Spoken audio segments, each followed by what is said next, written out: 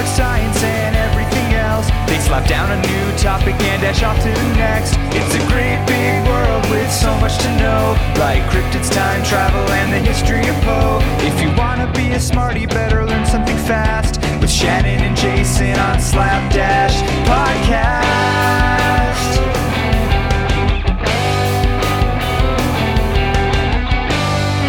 On today's episode, we're discussing monsters who just want to be your friend.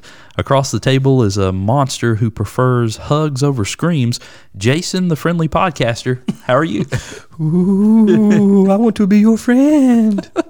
That's terrifying. That's worse scary than just someone saying, I want to kill you. Yeah, that kind of gets me wondering if we've chosen the right episode topic here tonight. Let's play hide and seek. So Jason, why do monsters even need to be scary? Can't we all just be who we are? You know, monsters included. If you want to be a friendly monster, why can't you? Can't you just do that in this day and age? You know, I guess that you probably could. There are definitely a lot of TV shows and movies and cartoons and all types of different commercials and products that all basically support that, right? Yeah, you can be a friendly monster or a friendly ghost. Sure. That's been in media for decades. It's a little more widely accepted these days. Yeah. You know, and then, you know, every year for Halloween, we always have one episode that's a little more lighthearted. We do. And so that is this episode for this Halloween season. It sure is. And Jason, although there are so many, you know, evil, scary, gruesome monsters in books, TV, cinema, ever so often, there comes a monster who just doesn't have time for the monster cliche. Just steals our heart. Heartwarming monsters. Yeah. It steals our heart in a nice way. Yeah, not the traditional monster way. Not like pull it out of your chest cavity, but like steals your emotional heart. Yeah. Right, yeah, in a good way. You have a soft spot for them. There you go. Right? Today, we'll be talking about monsters who don't fit the mold of what a monster is supposed to be. And the very first one is the one that immediately came to mind when we first started talking about this episode, and it is Casper the Friendly Ghost. It's right there in the name. Yeah, I mean, it has to be good, right? This isn't Scary Ghost. Right, it's Casper the Friendly Ghost. Sure. Everything's okay right here. Yeah. Did you grow up with Casper at all? Was that ever something? Yeah, I did. relevant? I watched a few of the cartoons, and of course there were couple different movies and sort of different renditions of that, but yeah, I watched Casper growing up some. Me too. Not in the 1930s though, but that's when Casper No, I didn't watch it. I didn't watch it in the 30s. Casper was created in the late 1930s by Seymour Wright and Joe Oriolo. And here's something interesting. Both of these guys had the rights to this character. One of them sort of had the concept and the other one was the artist, right?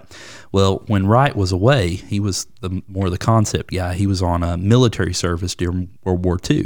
This is the 30s, after all. Oriolo, the artist, sold the rights to the Casper character to Paramount Pictures for a total of $175. This one-time payment was all that he received, and he missed out on his share of the revenue earned from the films, the comic books, and the merchandise to come. And his poor buddy who was fighting the war I hope he split it with him or something. I don't know. Oh my gosh. Isn't that terrible? Talk about a horrible deal. Yeah. That'd be like if you go off and, you're doing something noble, and, right. And you come back and I said, Jason, I sold the podcast for $175. But I bought you a Diet Coke. Be like, you totally redeemed yourself. That's right.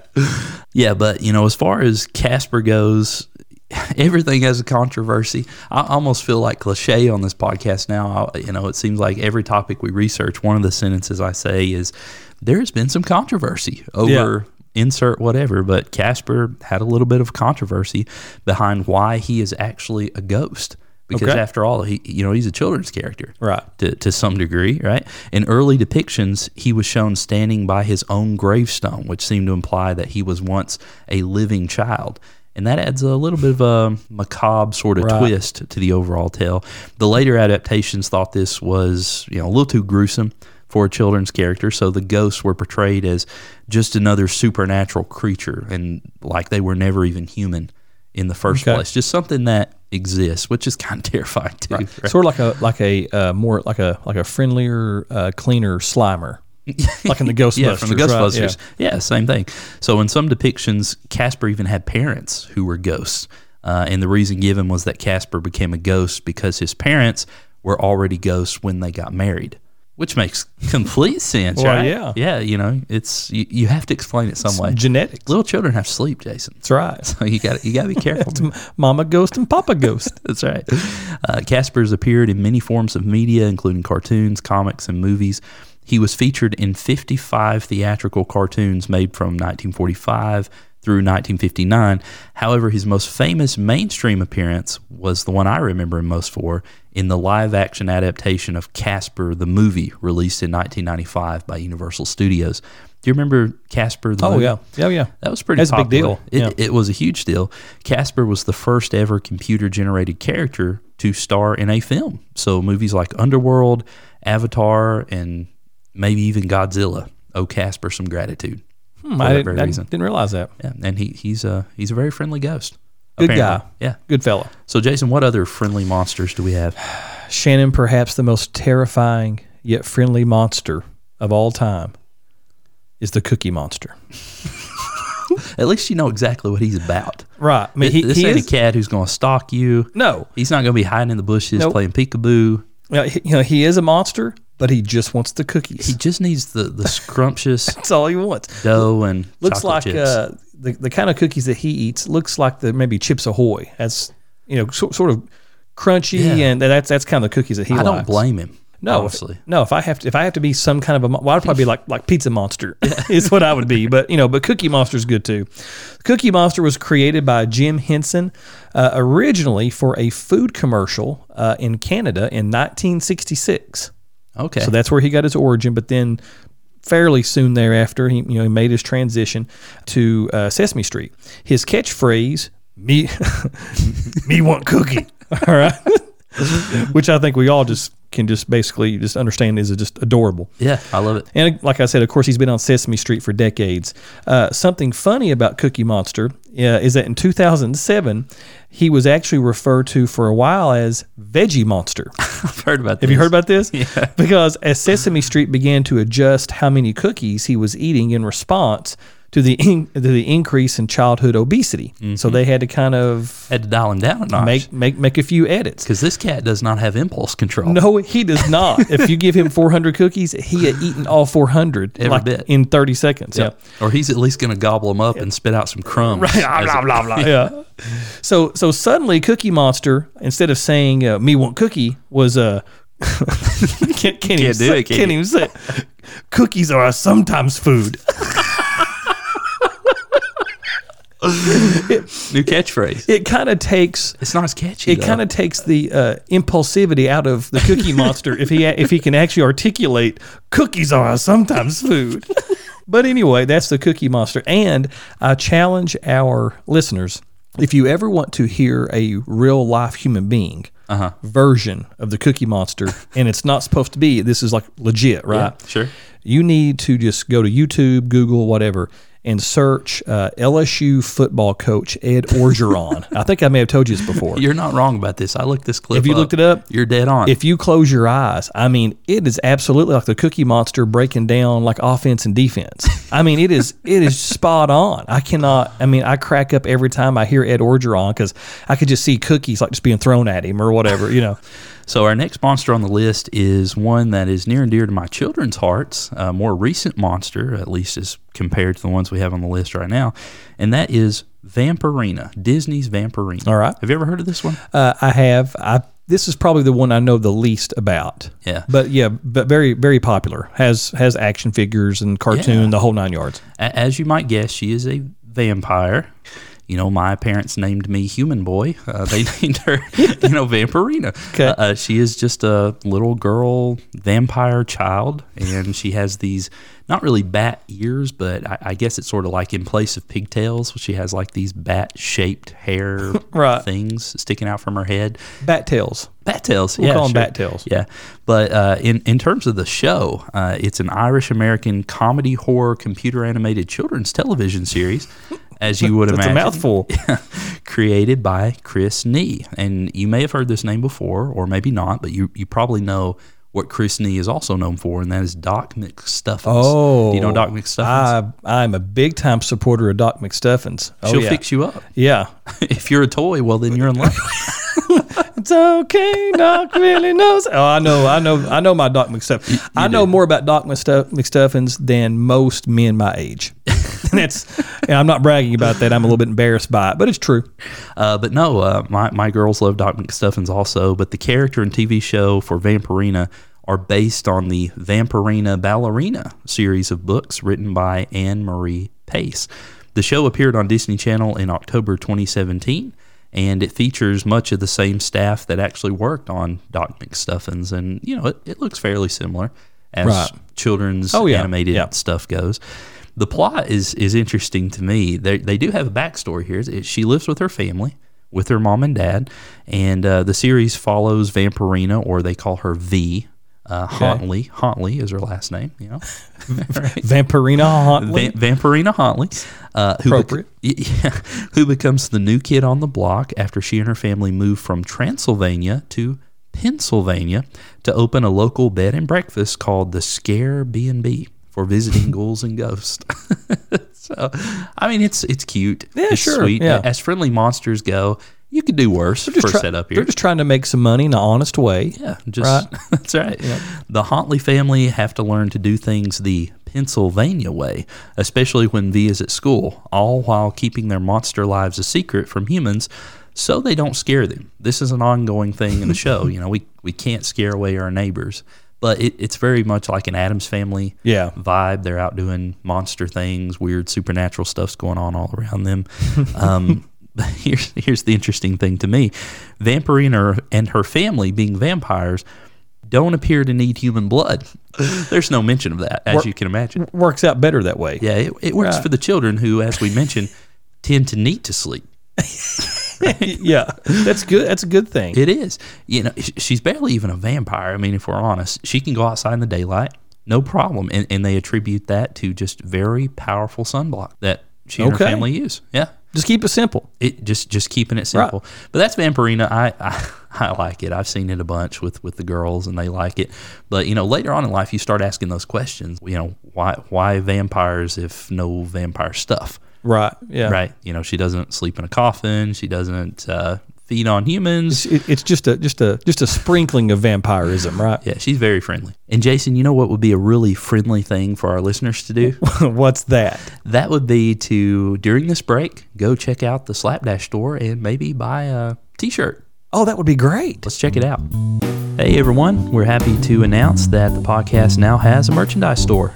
Shannon, everyone loves hoodies and everyone loves coffee. Yeah, and you can pick up a nice Slapdash hoodie or a Slapdash mug and drink your next cup of joe right out of a Slapdash cup. We also have T-shirts and stickers. Yeah, we do. So come on by and log on to www.slapdashpod.com/store. That's www.slapdashpod.com/store.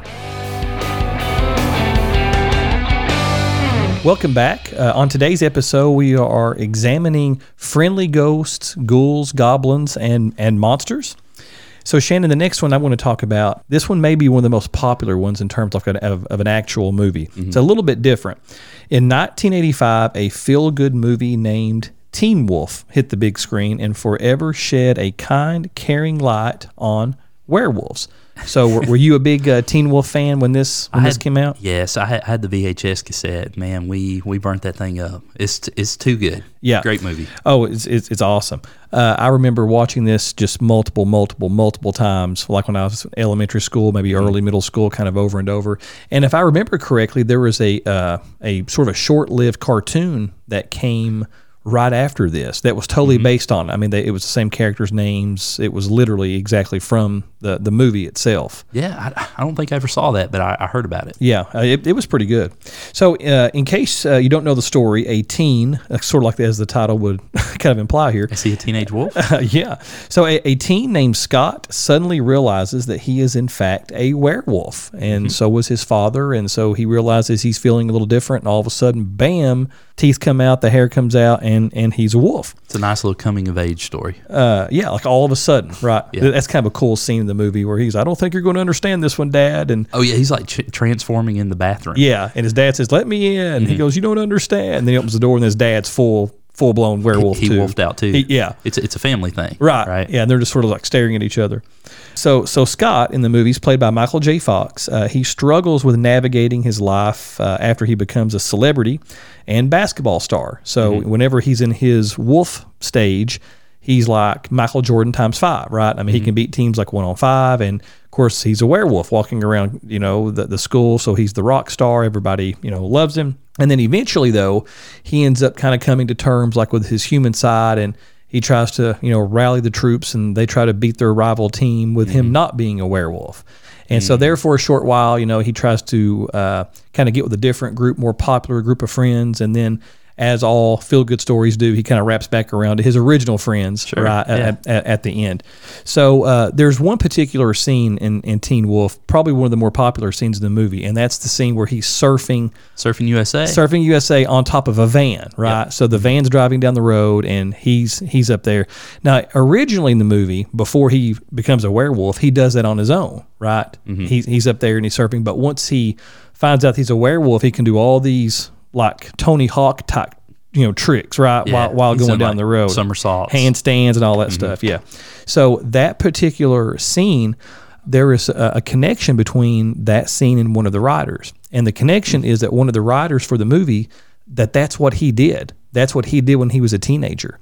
Really? Yeah, like in real life. On a van. As a werewolf. Not as a werewolf. Maybe just as a teenager. Maybe he had like a wolf's wig on. I don't know. Oh, okay. But anyhow, obviously he's a werewolf. It's a very comedic type thing, but he's friendly, right? Mm-hmm. I mean, he ends up doing the right things all the time, and just a feel-good story. Easily one of the biggest movies of the 1980s. And when you talk about Michael J. Fox, it's either, as far as movies go, it's Back to the Future and then Teen Wolf. Yeah, I like the makeup in this movie. Obviously no CGI or anything like that. No. It's practical.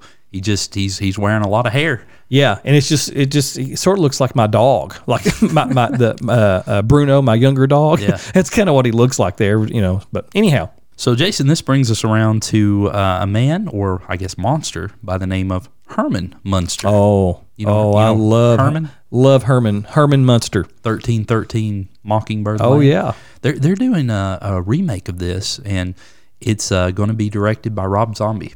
Yeah. Oh, really? Yeah, I don't know how to feel about that. I don't know. Because I didn't like Rob Zombie's Michael Myers thing. I didn't like his take on Halloween. No, I actually felt like I was sad that I was a human after watching those movies. I did not like any of the Rob Zombie. There are no redeeming characters. No, you can't feel good about anybody. You just feel bad the whole time. You're terrible. To each other.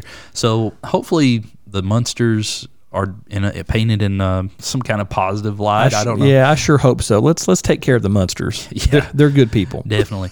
But when we're talking about Herman Munster, I'm talking about the old version, the black and white, the television sitcom.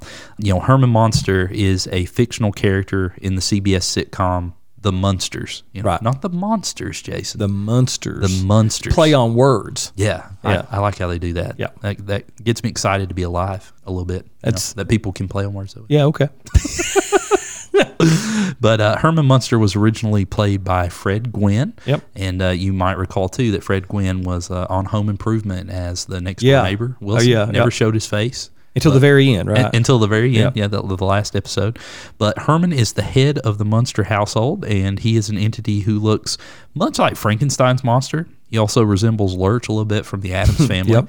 And that was a competing show at the time. And one of the neat things about this was that the studio that produced the Munsters actually owned all those Universal characters, Frankenstein, Dracula, the Wolfman. Right. And the Addams Family really couldn't tap into that. That was one of the things that limited their television show that was on at the same time, was that they really couldn't tap into those classic movie monster tropes as much because they didn't own the rights to the bigger names. Right. Whereas the producers of the Munsters did, and for that reason, the Munsters was actually much more successful than the Addams Family. Because you had Grandpa's right? Dracula. He's Dracula, and Wolfman. That was Eddie. Eddie was like a little werewolf. Yeah. So according to the series, Herman has an elaborate backstory that I guess I never understood because I always caught it sort of in the middle. I I didn't really watch the series from the beginning. I don't know what the first episode was like. Herman was created in 1815, according to the show's mythology, at the University of Heidelberg by Dr. Victor Frankenstein. So that they actually got to name drop here because they own the rights to all these characters. Work on Herman was completed in 1850, and Herman was adopted by the Munsters of Munster Hall, a noble family in England. All right, now, does any of this click for you at all? Because it didn't for me. No, this is the first I've when heard I was of doing this. the research on this. I thought, man, so they fleshed this guy out. It's almost like you just gave me like a Ancestry.com report. Oh, just wait. Or something. I've never heard of this. At some point, Herman moved to Transylvania, where he met Lily Dracula, his soon-to-be wife. After the two were married, they moved to America, along with Lily's father, who is Dracula proper, but they just call him Grandpa, where Herman joined the U.S. Army and fought in World War II. I do seem to remember him wearing military regalia in some episode I saw. Do you remember I don't remember that. No. Okay. The couple have a child named Eddie Munster, who, as you said, happens to be he's a werewolf. And the thing that sticks out about this Herman Munster, number one, he's the friendliest of all monsters. Monsters. Monsters. He has this notable laugh, the way he carries on, and just a huckleberry kind of smile that he has going all on the time. Yeah, and Fred Gwynn's costume as Herman Munster is one of the most memorable aspects of the entire show. But apparently, the costume was basically torture to wear. I mean, it was just awful. According to Gwynn, on set, Gwynn wore these asphalt paver boots with 4-inch soles, and he was covered from head to toe in about 40 pounds of foam rubber padding. He wasn't as brutish as he appeared to be. He was all bulked out by this big rubber suit underneath, which I knew was going on to some degree, but 40 pounds, that's a lot to be packing around and doing some of this stuff. That's quite a bit. This caused daily back pain, mostly because the way the costume was tremendous, plus the shoes didn't flex when he would walk. So, and he'd have to go back and forth and do all his scenes. Gwynn spent about 2 hours in the makeup chair to transform into the lovable Herman Munster. And the heavy costume and hot studio lights made Gwynn sweat freely under the costume. I mean, he was just burning up alive at all times. He lost 10 pounds in the first month of filming, even though in between takes he would drink gallons of lemonade just to kind of cool himself off and refresh himself. But he continued to sort of lose weight. Eventually, the producers rented a compressed air tank and would poke the nozzle inside Gwynn's collar to blow cool air on him, just to kind of cool him off. I didn't realize takes. Yeah, so that was a monster of a costume. That's good there, yeah. Yeah, so Jason, what's our last monster who just happens to be friendly? The last one we're going to discuss is another Sesame Street character / friendly monster, and that is the Count. The blood-sucking Count. You're right. Wait, does he suck blood? Who likes, no, I don't think so. Okay. But we're going to talk about how, to make sure why he was not so scary. Yeah. So we'll talk about that just in a second. Okay. Actually, the Count's specific name, I didn't know this, is Count Von Count. He's Count Von Count? Yeah, I'd never heard of that. But yeah, his actual name is Count Von Count. Mm-hmm. The character is a parody of Bela Lugosi's take on Count Dracula. Okay. He first appeared on Sesame Street in 1972. And as you'd expect by his name, he helps youngsters learn to count, right? 1, 2, 3, 4. That's how he talks. But here's the interesting thing about him. Mm-hmm. When he was first introduced, they really, really played on the vampire part of it. So in early episodes, every time that he would come on screen, there would be thunder, lightning, this big mysterious organ music. Yeah, I remember. Okay. Yeah. And so he would come on the screen with all this noise and stuff. And of course he would have his cape sort of pulled up over his face where you could just see his eyes. Mm-hmm. He came in a very menacing way as he would come in to count blocks or whatever, And then as he began, so early on he would interact with Bert and Ernie. Mm-hmm. Okay. And so as he would begin to count the blocks, because that's his favorite thing in the world. Yeah. Bert and Ernie would begin to distract him, or they would say, I think you missed one there, or whatever. And when they would do that, he would act as though that he hypnotizes them. And so they would, his eyes would spin, and then they would like just act like they're hypnotized and just kind of like just be motionless. That's something Bela Lugosi did in the Dracula movie. Yeah, and so then he would, so the Count would, return to counting his blocks or whatever it was, So this went on for a little time, and then I guess maybe either the producers maybe thought, or maybe they got some feedback, I'm not quite sure, but they eventually made the decision. They thought that might be a little bit creepy for some kids, because just that the big loud organ music and the thunder, and he comes in a real sort of creepy manner, and he was making people freeze. And I mean, they did choose to put a vampire on there, though, right? Yeah, I mean, if you're going to do a vampire's going to vampire, right? I mean, vampire's going to do what vampires do. That's exactly right. That's like people being mad at sharks for biting you in the water. Well, yeah, it's a shark. It's in the water. People say that shark went crazy. No, that shark went shark. You went crazy for being in there. Yeah, but yeah. So they kind of had this conversation, and they decided to do away with the organ music, do away with the thunder and the lightning. And so in later episodes and later seasons, the Count just sort of in a very humble way, like, hello, boys and girls, and he walks up, and that's it. So there is no big music and that type of thing. He's a whole lot less menacing in later episodes. Yeah. So they kind of played up the whole vampire thing early on, and then kind of pumped the brakes on it. Thought this might scare some 4-year-olds or whatever. Yeah. Yeah. And somewhere on the cutting room floor is him with like 3 brides, and he's hunting down Renfield somewhere. And like maybe we shouldn't go that far with the Count. Yeah. How many skulls, children? 1, 2 skulls. 2 skulls. Oh yeah, they had the big laugh. Laugh. Oh yeah. So then in later episodes, they also kind of cut back on that because it was real over the top early on. Was it really? Yeah. According to some of the research, I haven't actually went. Now I remember the episodes of the organ and the thunder, and I remember all that.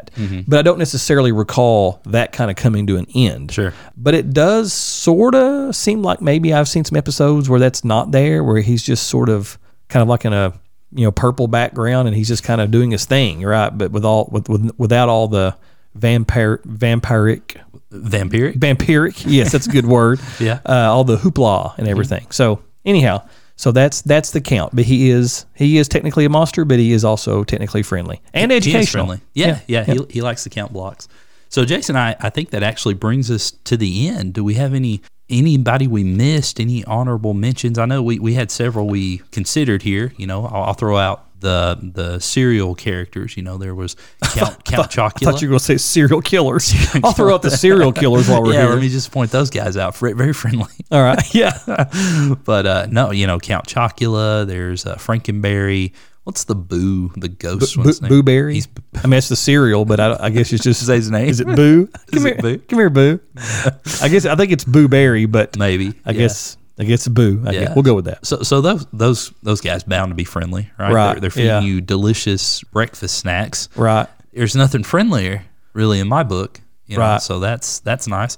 I don't know. I guess, is that it? Or are those all the friendly monsters? I kind of thought about the whole Addams Family thing, and I think that's also coming out, or it maybe just came out. Yeah, Addams Family 2, the animated version. Yeah. Yeah, and then so the whole whole family crew there. Well, yeah, all of them is something, right? So I kind of thought about that, and then also Hotel Transylvania. So the vampire in that, of course, that's played by. Is it Steve Carell? No, it's not. Adam Sandler. Yeah. It's Adam Sandler. Who's Steve Carell? He's Gru. That's Gru from Despicable Me. Yeah. Okay. So I did think about the vampire from Hotel Transylvania. In a lot of ways, he's that menacing. I'm going to hypnotize you, and I'm a bat, and I'm going to fly around, but he's also very friendly, right? Yeah. He doesn't want to really hurt anybody. Sure. So yeah, that's the one I thought of. One of the ones we thought about early on, and I guess we kind of threw out because somehow it doesn't fit like within the pantheon of monsters somehow. You think about witches, that sort of situates itself among monsters. But we talked about maybe like Glinda, the Good Witch. Yeah, you had mentioned her. The Wizard of Oz. Right. I had a hard time envisioning her as like a monster, even though she's sort of in that realm, especially when you consider alongside the Witch of the West. Right. Glinda's the Witch of the North. I mean, both are witches, right? They're both witches. Yeah, she's very friendly. So I guess, maybe honorable mention. Yeah. Somewhere in there. Is there any kind of sea creature? Any kind of friendly sea creature? Yeah, I mean, is there any kind of person we're missing, like like the creature from the Black Lagoon? Is there any kind of friendly? Friendly fish? Is there a friendly fish monster? Yeah, I don't. Jaws? Wait, no, not Jaws. No, not Jaws.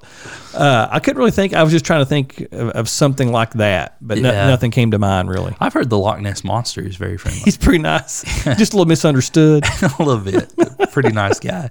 But no, I guess we've covered them all. This was a fun episode. It's nice to do something kind of lighthearted for Halloween, because lest we forget, Halloween is sometimes just about candy and dressing up and having fun and going out door to door. So thanks to all of our listeners. We appreciate you for following the podcast. Please check us out on Facebook, Instagram, and Twitter. You can find us with the handle @slapdashpod, and we will catch you in the next episode. Me want cookie. In moderation.